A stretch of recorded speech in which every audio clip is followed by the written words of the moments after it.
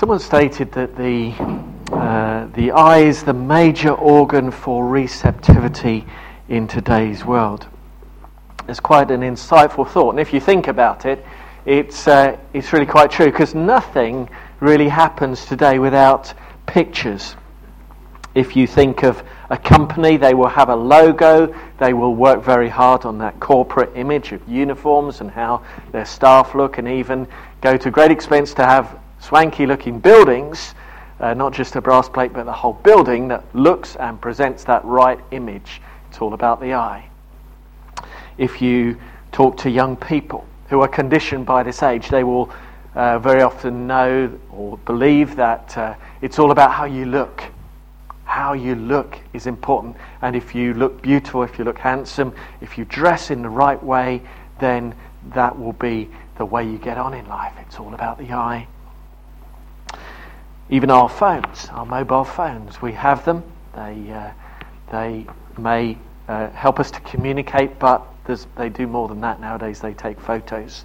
They send photos. You can have a video conference talking with others so they can see you as well as hear you. And it's all about the eye. Even a newspaper, a book, it's about the images that put on the front page.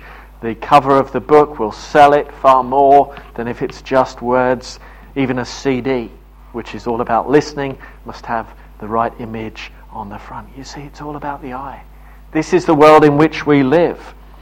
And as we come through to look at Mark chapter 8, we're working our way through Mark. We're halfway through. It's part of this series called Postcards from Palestine, because Mark gives us these snapshots, these images from the life of Jesus to tell us all that we need to know about this man. And we have reached halfway through our series, and we're going to continue on through to the end, taking us up to Easter. And you may remember when we were working through all the books of the Bible that we realized that in modern writing, very often the important part of our modern book is the introduction. You have to grab a reader, get their attention, and then you have to have a good ending. And it's all about the ending and the beginning of a book nowadays. But in Bible times, in these cultures, the heart of the message was always in the heart of the writing. So at the centre was what the writer really wanted to say, and we find ourselves at the centre of Mark's Gospel. And therefore we will find, if we look carefully, the main point of Mark's Gospel. We find it in Mark chapter 8, and we find that in this chapter it's the eye, it's seeing, that is crucial. This is the whole point of this chapter, of those that see and those that don't. And we'll work through that. Mark is communicating this crucial message to us, the reader, to us, the hearer, of what he is trying to say. It's the centre of the book. He wants us to see Jesus for who he is. See the real Jesus, communicated through the sharp stories, pictures, images, and right at the centre of his book, this is what it's about. And there's that hope as we look today that we will see Jesus coming into vision more and more clearly. The first part of the chapter, it's a very long chapter, we'll have to whiz through it, but I just want to do so. And we see that it's firstly about the feeding. The opening of the chapter, Jesus feeds 4,000. Just 2 chapters earlier, in chapter 6, we see that Jesus fed 5,000 people plus. We have 2 stories, very similar, and it's almost as if it's a reiteration, a retelling, so we really get the point. And yet there is a difference between these 2. At least one difference, one that is important to Mark, I believe. In chapter 6, the feeding of 5,000, we see when Jesus landed and saw a large crowd, he had compassion on them because they were like sheep without a shepherd. Jump forward 2 chapters and it says, Jesus said, I have compassion for these people. They've already been with me 3 days and have nothing to eat. Do you notice the difference? In the first account, Jesus, we learn, has compassion. In the second account, he says it out loud. He enunciates, he verbalizes, I have compassion. We are to get that Jesus is a compassionate Saviour. He wants us to understand. He wants his disciples to understand that. And maybe he engineers this second occasion and he speaks it out so they can really understand who he is, that he starts to come into vision. And so we probably know the story. He feeds the 4,000 miraculously with a few loaves and some fish. And then he sends the crowds away. And his disciples hop in a boat with Jesus and go to a new area. And you might suddenly realize, that was a really good choice of Jesus to choose fishermen as his disciples. It was like choosing a taxi driver in London, because they can whiz all over the place, get around quickly in the area, because they know it and they have that ability to travel. In choosing some fishermen, Jesus chose people who could get him around to where he wanted to go. And he goes around. We see Mark telling that story as almost Jesus flitting around, moving from place to place, not stopping to receive the applause, but sowing the seeds as he flits around. But they land on this new location, Dalmanutha, and the Pharisees come to Jesus asking for a sign, and he refuses to give it. Had they been there, feeding 4,000 people with a few loaves and some fish would have been sign enough. That was the sign for those who wanted to see. But they are asking to see something that will persuade them. Show us a miracle, they say. They want to see a sign for this from heaven. They hadn't seen because they were blinded. In our prayers, David referred to that passage where there are those who have been blinded by God. Jesus is interested in those who are blind and want to see, but there are those who've been blinded by God who will not see. And we may not understand the whys and wherefores of that, but there are those who almost in their attitude have chosen themselves to be blind to the truth. So we have these Pharisees wanting to see a sign, but Jesus says, I'm not going to give you a sign. I'm not going to give a sign to this generation just because they ask for one. I tell you the truth, no sign will be given to it. And when he says this generation, clearly there were others in that generation who would see the sign, who would see him for who he is. So maybe Jesus is talking about this generation, these Pharisees, these Jewish leaders who will not see. Their eyes have been blinded, their hearts have been hardened. So for them, he says, no sign. You won't see a sign just because you ask for it. So there's that feeding incident, and then there's a learning incident, because they jump in the boat after talking with those Pharisees and double back to the other side. And Jesus says to the disciples as they're in the boat, watch out for the yeast of the Pharisees and that of Herod. Now these disciples were great for getting Jesus around. They were not so attentive when it came to being followers of Jesus and understanding what he was going on about. It is, even for us as we look at it, it looks a bit of an obscure statement. Watch out for the yeast of the Pharisees and that of Herod. Well, they probably hunkered down into a huddle, furrowed their brows. They thought, well, we've got one loaf of bread. What does Jesus mean when he says this? And eventually they concluded that Jesus was saying, you haven't got enough bread. You haven't got enough. That's what they thought he was saying. But we have the hindsight of the benefit of hindsight and the benefit of commentaries to explain and help us reach the right conclusion. The yeast of the Pharisees and Herod. What was Jesus talking about? Well, you remember that Herod at one point called Jesus and said, I want you to do some miraculous sign for me to see. And Jesus not only didn't do them, he remained silent. He would not talk to Herod. He would not perform like a monkey or a conjurer for this so-called king. just as he wouldn't perform for the Pharisees.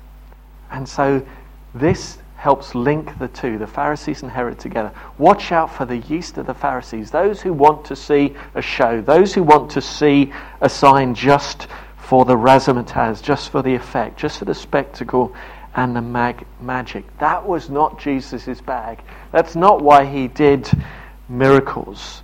He did miracles because he wanted the lost to be found, the broken to be healed, those who were not saved to be saved. The Pharisees and Herod, they just wanted to be wowed. But Jesus didn't go in for these things. So that was the warning to them. They were struggling to understand it and not understanding what he was meaning. And at this point, Jesus says, with perhaps exasperation in his tone, but do you still not see or understand? Do you still not see or understand? Again, that emphasis on seeing. He wants them to see. Mark wants us to pick up on that word, see. Perhaps Jesus was hoping for more from the disciples, but he wasn't getting it. So he tries to highlight it for them. How many baskets, he asks. How many baskets were left over when I fed 5,000? 12, they said. And how many baskets were left over when I fed 4,000? 7, they said. The commentator Hurtado believes that for Mark, as many other biblical writers, there's a symbolic importance to these numbers, a symbolic attachment, and we need to look at these. 12 baskets, 12 disciples amongst Jesus. There were 5 loaves, there were 5,000 people. There were 7 loaves, there were 7 leftover baskets, and 7 is the number of perfection. We sadly have lost some of the understanding of what the numbers mean. It's a culturally bound thing that we don't fully understand. We only have to guess at. But if nothing else, there is the sense here that Jesus supplies. When he was given 5 loaves, he could feed 5,000 with more to spare. When he was given 7 loaves and some fish to feed 4,000, he could come up with the goods and more. That is, I think, something of what Jesus wants the disciples to see and what Mark wants us to see. God provides abundantly. Jesus is more than you need. For whatever it is in life you have, whatever it is, the joys or the sorrows, you have Jesus. And that's more than you'll ever need. But he says, do you still not see or understand? He's trying to help them see it. And he still has more work to do to convince them, to open their eyes to see what is happening and who he is. So perhaps their view of Jesus is still coming into vision. And then on in the chapter 8, we see that there's a healing. And Jesus moves on to Bethesda, and Jesus healed a blind man. Again, Mark is surely marshalling the stories to make a point about the growing understanding of the disciples. And Jesus is acting in a way to highlight what he wants to say. We see that people brought a man to Jesus, and Jesus made mud with dust and saliva and rubbed it on the man's eyes. And at first chance he said, "What can you see?" And the man said, "I can see trees walking around." It wasn't clear vision, it was better than he had, but not truly clear. And Jesus again laid hands on the man, and suddenly he could see everything. So this man goes from not seeing to seeing partially to seeing fully and clearly. And like the feeding stories, there are 2 feeding stories. There are also is a counterpart to this story. Similarity in events and language, and the fact that it was a healing. It comes in chapter 7, verse 31 to 37. In both stories, it was people who brought a man to Jesus. The person did not come of their own volition, they were brought. In both stories, these people wanted Jesus to touch the person. And in both stories, Jesus healed with the involvement of saliva. Quite interesting that there's that parallel. But again, it's important. And Mark is drawing that out for us. Add to these stories that they're unique to Mark. They don't appear in the other Gospels. They are unique insights that Mark brings to us. And we get the idea again that Mark is trying to draw us attention to these things. But in the healing of the blind man and the healing of the deaf man, there is an important difference. Because in the second, it isn't a straight healing. It's a two-part process. And Jesus, who usually healed immediately with a word, a touch, or on this occasion, getting involved and getting dirty. I'm just going to move this down. Immediately there's something different, and that this is a partial two-part healing. And again, we get that impression, I think it's unmistakable, that there's that growing sense of seeing. For the disciples, they are slowly coming to see who Jesus is. And yes, a person can see Jesus vaguely in a fluffy outline. Yes, he's different, but can't make out the detail. But persevere, press on, want to know who this Jesus is, and you will come to see him fully. And this, I think, is the crucial heart of Mark's Gospel. So when Jesus says to his disciples, do you still not see or understand? He's saying that to us even today. To the modern reader who's looking at this account given to us by Mark, do you still not see or understand who I am, why I came, what it is I'm about? And it may not be exasperation that Jesus speaks this line with, but compassion. Checking we have understood who he is, and we've seen that. Checking our vision to see if it's cloudy or clear. Checking whether we still have more of that journey to go on, and that we understand there is more of that journey to go on. The blind man saw what he thought were trees walking around, and Jesus continued to be gracious to him. And then we see his eyes were open, his sight was restored, and he saw everything clearly. Again, bang, that comes back to us. Do you see everything clearly? Are you one who once was blind, but now I see? Do you see everything clearly when it comes to Jesus? I know that I see Jesus, but I would not claim to see him as fully as I ought, and fully as I might one day see him. I know that I don't know him as fully as he fully knows me. I believe there's yet more light to break forth from his word, as it says in that old song. But what about you? How well do you see Jesus? How well do you know him? Do you keep on looking, or do you think, well, I know enough. I've got, so far, and there's no further I need to go. Surely we should go on and on and on, wanting to know more about Jesus, wanting to understand him and love him more and more. But after this two-part healing, Jesus says an interesting thing, an important detail of this story. Jesus says to the blind man in verse 26, Jesus sent him home saying, don't go into the village. Sent him home saying, don't go into the village. Hold on to that detail for just a minute. So the disciples have seen Jesus do miracles such as feeding large crowds, but they've not seen clearly who he is. For him, he's still coming into vision. So he pushes the point as they push on with their journey. And as they travel, Jesus starts this conversation. Who do people say that I am?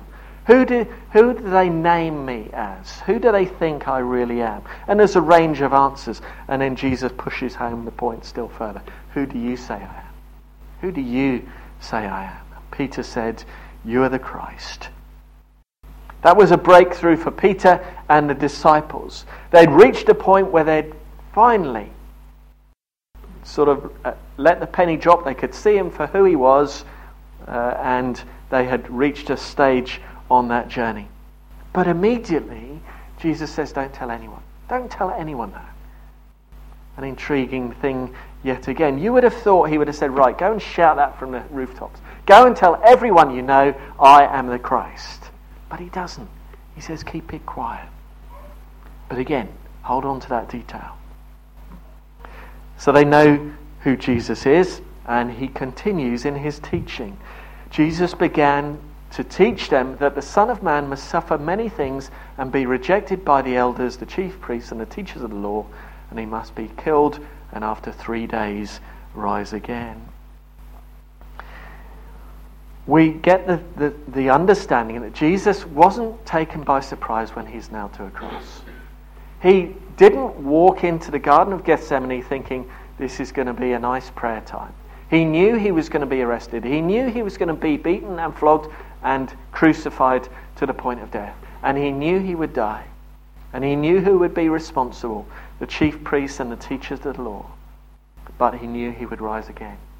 And yet he did all this willingly, knowingly. This is the unfailing love that we celebrate, that Jesus went into these things eyes open. But even as he says this, Peter doesn't like the idea. He objected. He took Jesus to one side. No. You mustn't allow this to happen. And we all know Jesus' response, get behind me, Satan. We can understand Peter's reluctance to hear Jesus speak like that. Surely we wouldn't want Jesus to suffer if we were in that band of disciples. We wouldn't want to hear him talk of suffering and dying. And when Jesus says, get behind me, Satan, I don't believe he's speaking to Peter as such. He's speaking to the enemy who is working through Jesus. Otherwise, you would think Peter would be chucked out the disciples. You've blown it. You've really got it wrong. Get out. Never come back. But Jesus doesn't do that. He allows us to make the most crushing of mistakes and really make an idiot of ourselves and let him down, but he still keeps us on board. Get behind me, Satan. Sometimes there are times when he will speak into our life and speak to the sin in our life rather than rejecting and condemning us. And so Peter is again helped to see that no, you can't bypass the suffering, you can't bypass the death and resurrection. And we get from Jesus a fuller explanation, not only about his suffering, but the suffering of others. Because we read, then he called the crowd to him along with his disciples and said, whoever wants to be my disciple must deny themselves and take up their cross and follow me. For whoever wants to lose their life, save their life will lose it, but whoever loses their life for me and the gospel will save it. Again, those words for the gospel are unique to Mark. There is a way to follow Jesus and a way to live out the gospel, and that comes through suffering. And Mark is starting to draw in some of these threads that we've been holding on to. There we start to see Jesus coming into vision. Remember the blind man who saw not all at once but in stages. That's true for all who will follow Jesus. There will be that growing awareness of who Jesus is and what he has come to do. Not necessarily a 2-stage conversion, but a gradual journey. And we're on that journey as long as we choose to remain so. Remember how the blind man was not allowed to go back to the village. Jesus said, don't go back to the village. What I think we are to pick up from that is that Jesus was sending this man out into the world. To say, no, it's not a life of comfort, not a life of sitting on the settee watching telly. It's to get out into the world. To go with this testimony of what Jesus has done for you. That is what we can all take out. We don't need to be an expert there. We just need to say what Jesus has done for us. And then remember how Peter is told not to tell that Jesus is the Christ to anyone else. That wasn't an all-time ban. That was a then for now ban. Peter was not to say Jesus is the Christ without saying he would suffer and die and have to suffer and die and rise again. and that anyone who would follow would also have to suffer and die to themselves, take up their cross and follow him. You see, we can be so keen to get out the gospel and say, believe in Jesus. Jesus is the Son of God. He's the Christ. He's the Messiah. He's the Saviour of the world, without adding that crucial bit that to follow him will entail suffering. If you snap off that part of the gospel, you lose all the sense of it. Jesus is the Christ, the Saviour of the world, but those who will follow him will go through suffering. Maybe that's why people can come to faith and then so quickly fall away, because they were never warned, told the whole gospel that it would involve suffering. Maybe it's why some people seem to lose their faith when difficulty comes, because they say, well, where is Jesus? They weren't warned that to follow Jesus would be and entail a life of suffering. It's the whole gospel that we need to take, and the whole gospel that we need to live for. Living for Jesus and for the gospel. Being prepared to die and suffer, because that is the whole story. And I think that's what Mark wants us to see. That's what the disciples needed to see. That this was the gospel that was not, a life of happiness forevermore, and a life where, nothing will ever go wrong if you put your trust in Jesus. But at the heart of the gospel is that way of suffering that Jesus first trod, that we, if we choose to follow, are merely treading in his footsteps.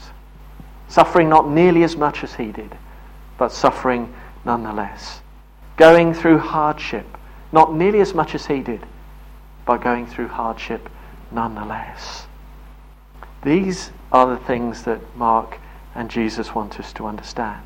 This is the gospel of Jesus Christ. And so we perhaps need to put that question to ourselves. Do you still not see or understand? If you're grumbling about the difficulties you're going through, you haven't fully seen. If you're going to others and moaning about all the things going on in your life, then you've not seen and understood. There are things that we must go through that have a purpose, just as Jesus went through things that had a purpose. And we just need our eyes opened. Lord, open our eyes that we can see you for who you are. See how you suffered, and that if we choose to follow, we too will suffer. Do you still not see or understand? Jesus, we may not see and understand as fully as we ought, but Lord, help us to see even as you see us. In Jesus' name, amen.